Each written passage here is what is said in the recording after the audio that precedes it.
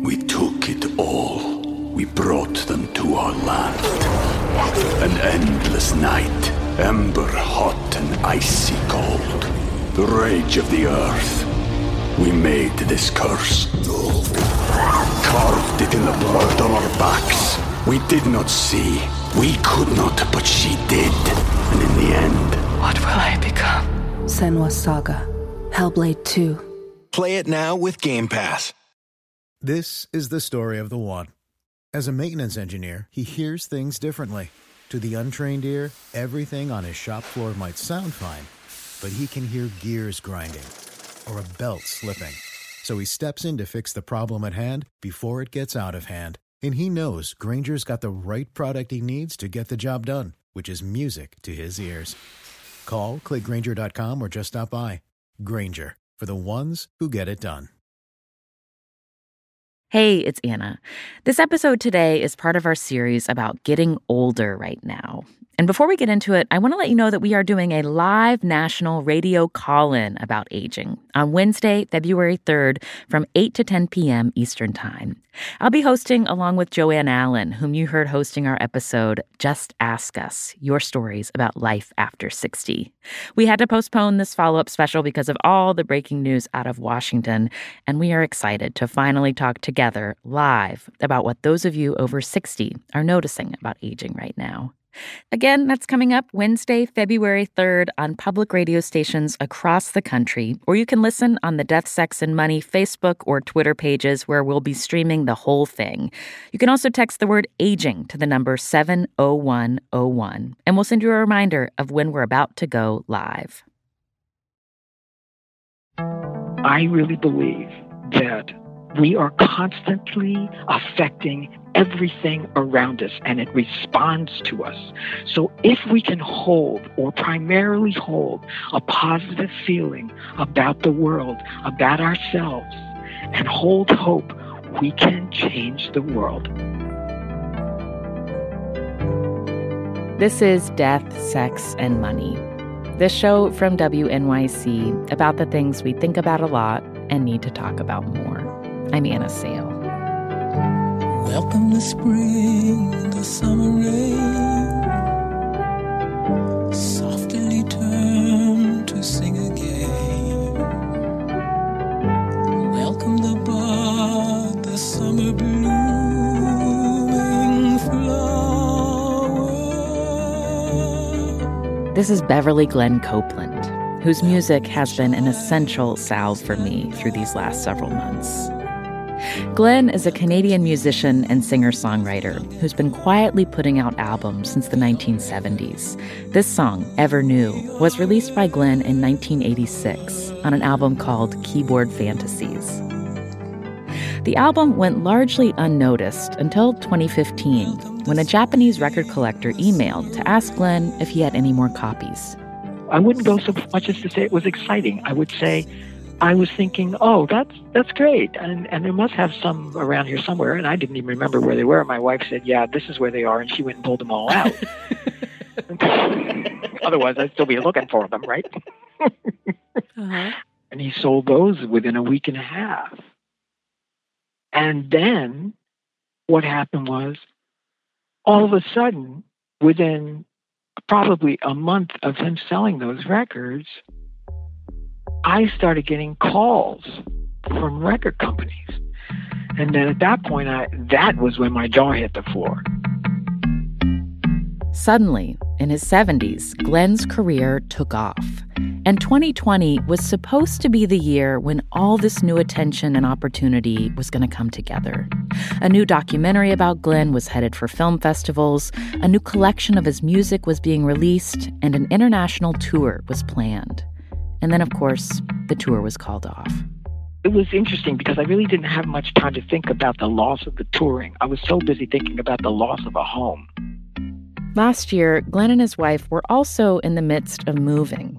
They'd already sold their old house, and when the projected earnings from the tour went away, they could no longer afford the place they'd planned to buy. So we ended up being homeless. That's how I first learned about Glenn's music.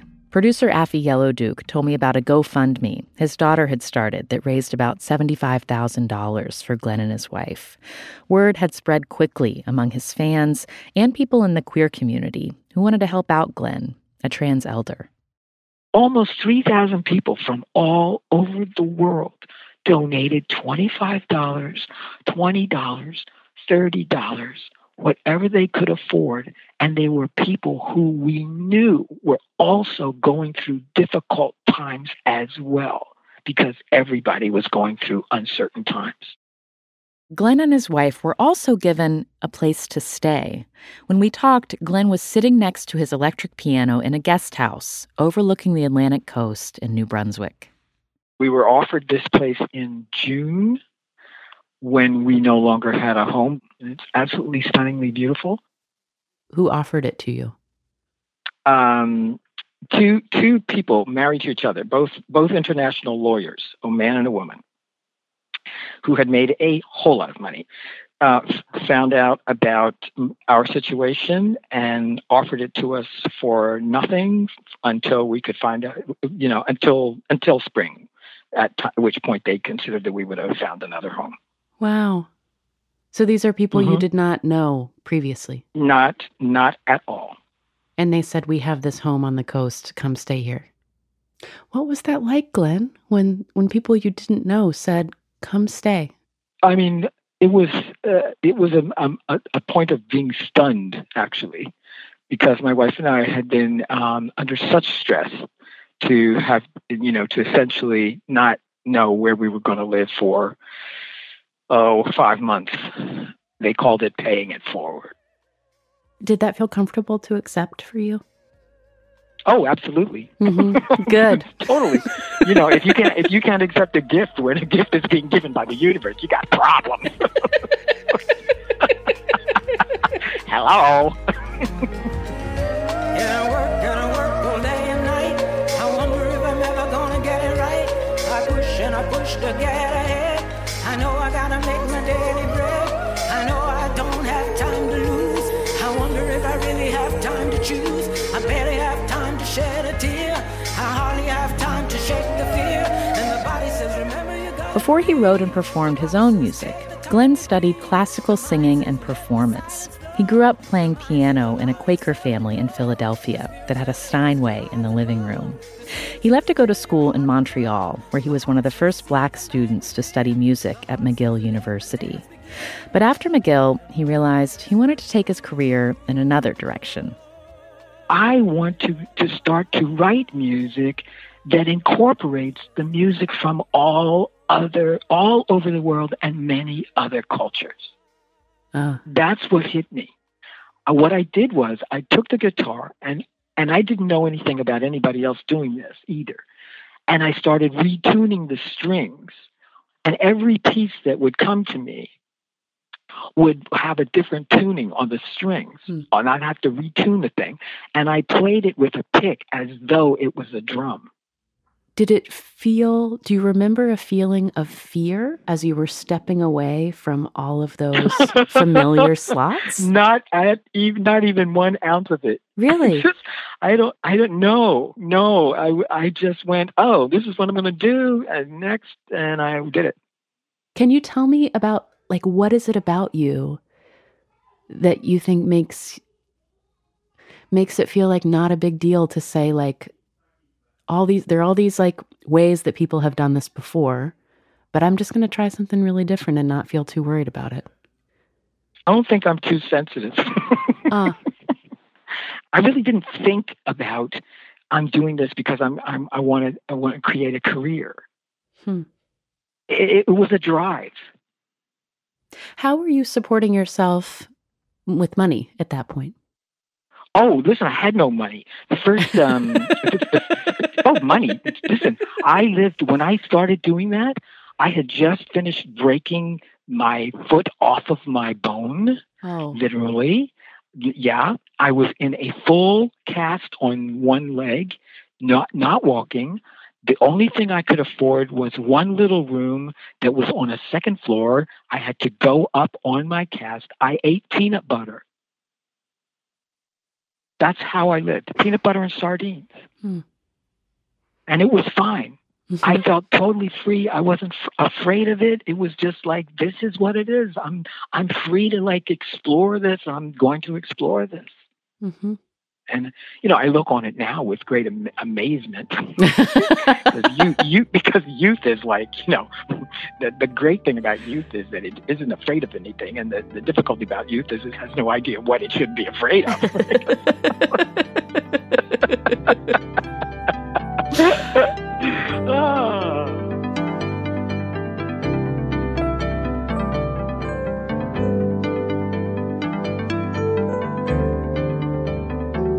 How did you begin your work in children's television? I had a very dear friend, and she had a very good friend. And this good friend, she was a writer for this show. She got in touch with me and asked me if I would be willing to be on this program called the Mr. Dress-Up Show. She said, we'd love to have you on this show, and we're writing you in as a character, but we also would like it if you would write music for this show, for this particular episode. So I did, and I had just the most wonderful time. I was just like, oh, goody two-shoes.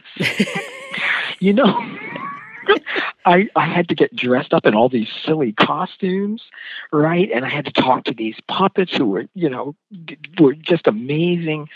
And then I wrote music for the show.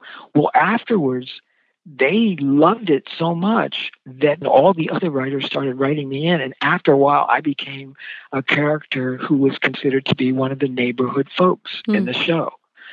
And I wrote I probably wrote 100 songs for them. And 20 years passed by. Wow, that's a large portion of your adult life. Yes, it was. What was like the thing you wanted to convey to a child who's watching? I wanted to convey to children that what they were looking at was made them feel safe, made them feel loved, made them feel seen, not talking down to them, but engaging them in their own imagination. Mm-hmm.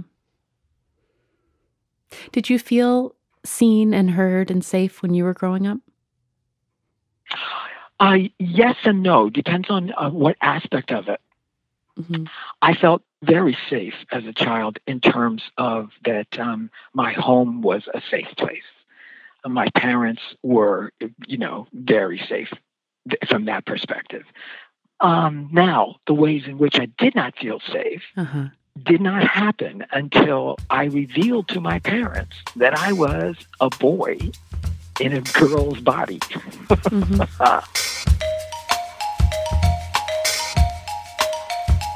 Coming up, Glenn talks about how he began to understand his gender identity and how his parents reacted to it. My parents were Black, for God's sakes, and they knew what it was like to have to be able to be safe in a society in which you were basically second-class citizens.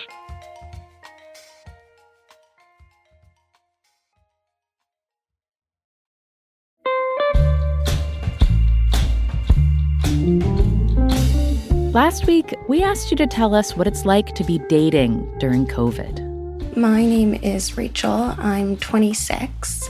I'm single and looking sometimes. Rachel has been trying to meet people during the pandemic, which has been very strange. She felt that acutely when she hit it off with a guy she'd met on a dating app recently. We'd had a video date, we'd had a walking date, and then going to his apartment for the first time, and this feeling like I didn't even know this person and I wasn't asking for a one-night stand, but suddenly we're in this really intimate situation because restaurants weren't open, movie theaters, bars, nothing's open. So the only place you can go is into someone's private home. Keep sending in your experiences of dating during COVID or of wanting to date but not knowing how. Send in your thoughts if you're single and looking, especially if you're not straight or not a woman. And separately, Rachel's mention of one-night stands got us reminiscing about when you could go home with someone without worrying about getting coronavirus. And as we are coming up on Valentine's Day, we thought it would be fun to get nostalgic together. So we want to hear your best one-night stand stories. This time, we'd really like you to send in voice memos, record it, and email it to us at deathsexmoney@wnyc.org. No matter how long ago, tell us about that magical moment of connection that stands out. I, for one, a married mom with 2 little kids, would really like to hear them. On the next episode, we continue our series about being over 60 right now. I talk with 74-year-old writer Norma Elia Cantu. She grew up on the U.S.-Mexico border, the oldest of 11 siblings, and spent a lot of her young adulthood making trade-offs, like when she had to leave her college and work at the electric company to support her family. I would cry every night because that's not what I wanted to be doing.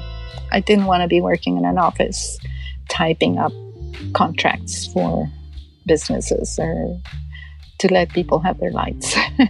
No matter how I justified it as it being an essential job that, people need their electricity, it didn't mitigate the feeling of I don't belong here. We took it all.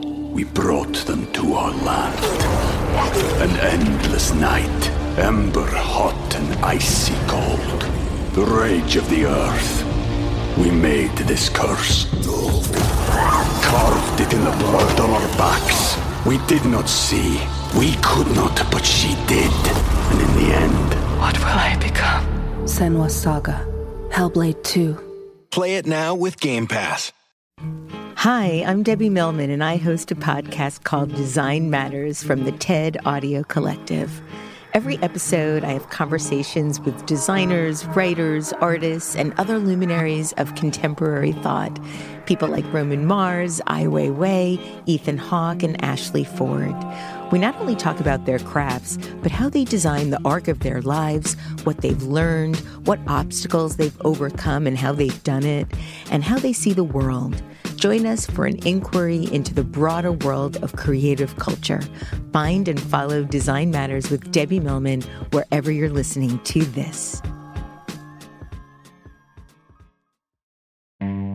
Hey, I want to tell you about a podcast that I really enjoy called Search Engine. It's hosted by PJ Vogt, and each week he and his team answer these perfect questions. The kinds of questions that you ask at a dinner party and totally derail the conversation. Like episodes include, when do you know it's time to stop drinking? Does anyone like their job? How do you survive fame with Molly Ringwald? What are we going to do with all these cats? About feral cats and how they affect nature. And wait, is it unsafe to drink the water on airplanes? No, but you should definitely listen to the episode to find out more. I love listening to this show, and I usually find myself smiling the whole way through. And there's also at least one moment each episode where there's a line of writing that makes me hit pause and rewind just to admire the turn of phrase. If you find this world bewildering, but also sometimes enjoy being bewildered by it, check out Search Engine. It's available wherever you listen to podcasts. Hi, I'm Josh Levine. My podcast, The Queen, tells the story of Linda Taylor. She was a con artist, a kidnapper, and maybe even a murderer. She was also given the title the Welfare Queen, and her story was used by Ronald Reagan to justify slashing aid to the poor. Now, it's time to hear her real story. Over the course of 4 episodes, you'll find out what was done to Linda Taylor, what she did to others, and what was done in her name. The great lesson of this, for me, is that people will come to their own conclusions based on what their prejudices are. Subscribe to The Queen on Apple Podcasts or wherever you're listening right now. This is Death, Sex, and Money from WNYC. I'm Anna Sale. From the time he was a child, Beverly Glenn-Copeland knew he was different from the people he saw around him. But the words he used to describe his gender identity and sexuality changed over the years. In the 1960s, when Glenn was a student at McGill, he identified as a lesbian, and his parents were alarmed when they found out he was dating women. Well, they were frantic, absolutely frantic, because, first of all, the literature coming from the psychiatric community at that time called it all a disease. Mm-hmm. They were trying to protect me from every perspective, but in the protecting of me, of course, it turned into being, quite repressive. Did you feel their anxiety and their worry as protection? Yes. Or did it feel... You mean around this particular how issue? did you experience it? You say that you can understand their urge to protect. What did that feel like? No, I understood it as that they were deeply worried about me, and that it wasn't something that I would be able to talk with them about. Mm-hmm. So from that perspective, it was like not safe. This is a part of me they can't handle. They can't handle. So I was, but later it turned into a bit of a witch hunt, unfortunately, and they did some things that were actually quite dangerous to my freedom and my health. I was in danger of being put in a hospital and electroshocked. How did you stop that from happening? One time they literally forced me into an automobile overpowered me, and they took me to this ordinary doctor. He wasn't a psychologist or a psychiatrist or anything. And, I was force marched into this guy's office, and he starts picking up the phone to call the hospital to have me committed.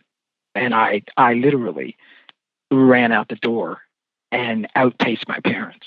You ran away from them? And managed to, I ran away from them. Do you remember where you went when you stopped running? Where did you end up? I ran into a telephone booth and took my finger down the list of psychiatrists. And my finger stopped at one, and it was within 2 blocks of where I was. I raced to this guy's office with my parents on my heels. They came in shortly after me, but I said I need to speak to this psychiatrist by myself. I told him what was happening. He freaked out, called my parents into the office and said, if you do not cease and desist, I will take this person into protective custody. Wow. I couldn't believe it. Of all the psychiatrists in the world, I found one who understood.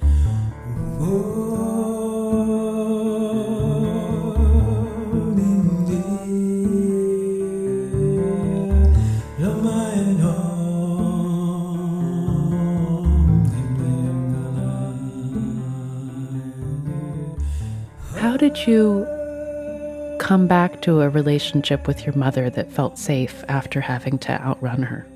It was extremely interesting. So at one point, my mom, from my perspective, became so upset about me. And she became, it became so difficult that I felt that every time I spoke with her, that she was actually becoming abusive. I understand what was happening. I do understand. But at that time, I just said to her, I don't think I'll ever speak to you again in my life. And I hung up the phone. I really didn't give my mom a second thought, and that's the honest truth of it. And then one day, a year later, I suddenly went, oh, I think I'll call my mom. And I reached for the phone. Literally, the phone rang. It was my mother on the other end. And her words were, oh, my darling, please forgive me. And that was the end of that problem. Wow. What did it feel like to hear those words from her? Oh, it was like, oh, of course I forgive you. Let's just get back to being, mother and child. I love you. I've always loved you. Let's just get back on that, right? And we were back on it. And she was, from that point on, a champion for me, constantly telling me to live my life, and defending me in any way. I'm curious, having had that experience and feeling the dangers that you could face because of your lack of emotional protection and also legal protection. Did you feel at risk as you were a professional person, as you were working in children's television, about who you were? Did you have to hide? No, it didn't change my life. I mean, I just went off and continued living my life, right? But I was well aware of the fact that if it became known in the general public that I was transgendered, that it would be a difficulty for the parents who had their children watching the Mr. Dress-Up show. So I waited. Once I understood that I was transgendered, which was in 1990, whatever to say, 1996, 1995, I let all my close friends know, but I did not discuss it in public until 2003. And I won't ask what was gained, babe, between your love and your tears.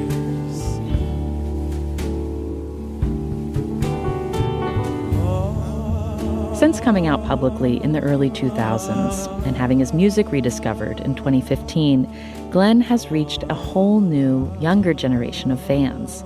His backing band is also made up of young musicians who are mostly in their mid-20s. My great dream is that I can take all 7 of them with me wherever I go, for which I will need thousands and thousands and thousands and thousands of dollars. So, I don't know how it's going to happen, but it is my prayer. How has your life been changed by spending all this time with your band? They became like teachers. Oh, teachers. Yeah, teachers. Because that's what young people are teachers for older people, and older people are teachers for younger people. They were totally hip to absolutely everything that was going on in the world musically, from one pole to the other in every single country. And they would sit around discussing it all and blah, blah, blah. It was like they were speaking Greek. And I would say to them, like, well, could you tell me a little bit more about this? And they'd go, oh, not only tell you. And then they'd put on music, right? And I'd go, oh, my God, listen to that. So they were constantly educating me musically. And then, of course, the way in which they just the way they were together was they were so at ease with each other. And check this out. Like, they were so at ease that they could sleep all in the same beds together, males and females, without it being about sex. Just about protection and the need for company. Like, okay, check that out. That's a whole other level of reality. That felt cool. That felt like new, like, oh, this is a way of being. Yes. And I mean, I understood that, but to actually see them be able to be like that, it was like, okay, this is a step in human growth. Good grief, look at this. Oh, seeing them move through the world with fewer hang-ups than you felt like the world had when you were young. Yes, exactly. Exactly. I cannot tell you how refreshing it was. How absolutely, because they were manifesting what I knew was possible, but had never seen it. Yeah. I do wonder, when you were first touring together with your band, did you have moments where you kind of noticed just your age difference in ways that made you feel self-conscious, like just needing to move a little slower than them, or anything like that? Oh, no, it didn't make me feel self-conscious. I played it up for all it was worth.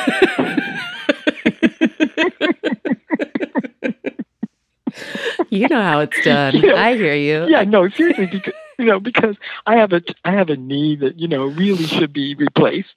Sometimes it'll go out and I'll be on crutches. So like I have to travel with crutches in case it goes out and gets stuck in a bent position, right? So and I've been going down the steps backwards for many years to lessen the stress on knees that are old. And of course, I'm not going to be carrying anything going down the stairs backwards. So, so they would lug all the stuff, and, they treated me as though I was an elder, like their grandparents. And they were totally caretaking in that kind of way. And I loved it.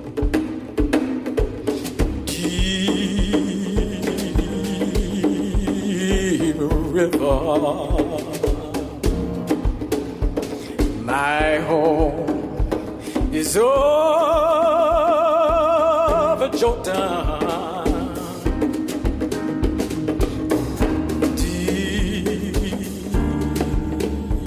Deep river, Lord, I want to cross over into campground. When you think about what 2021 might look like for you, in a time when hopefully, maybe, at some point it will become safe for us to gather again. Yes. What do you picture? I think that I will do at least one, and I don't expect to do many others, but I know that I have to go and thank my audiences around the world. And I actually want to do that. And even though I'm going to have to take my crutches and we will figure out how we can do it in such a way that I'm not worn out. Because I need to go and say thank you.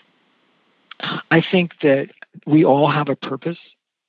And it's a purpose that, that is, uniquely ours through whatever our unique gifts are, or our skills, or whatever, because every person is unique, and every person is a part of the universal design. The universe doesn't design anything it doesn't want. And Lord knows I didn't design me. So on a given day, it may look hopeless, or you may get depressed, or you may go through really feeling just, oh my God, I can't make it. It's like, if we can come back to a positive feeling about things, we can change the world. I came here to encourage people about that. Let it go, now. It's okay.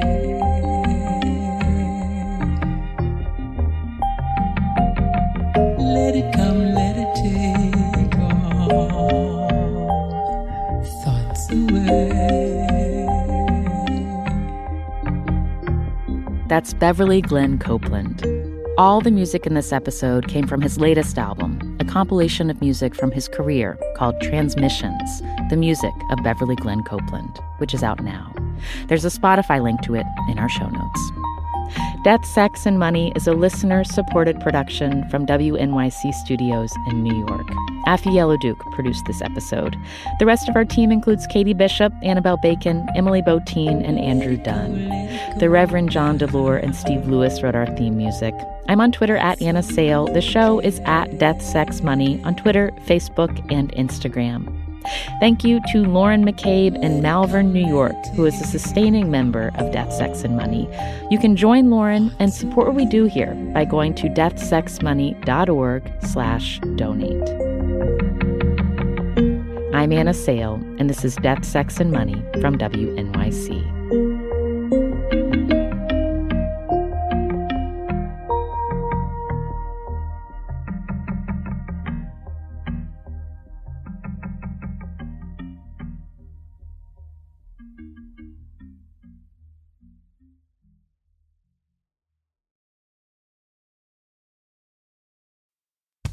It's Opinion Palooza season here at Slate.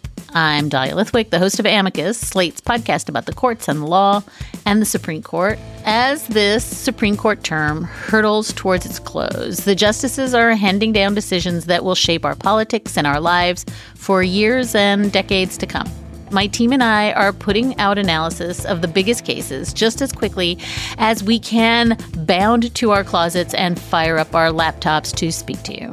From presidential immunity to social media content regulation to domestic abusers' gun rights, we will be here unpacking the news for you. Listen to Amicus wherever you get your podcasts.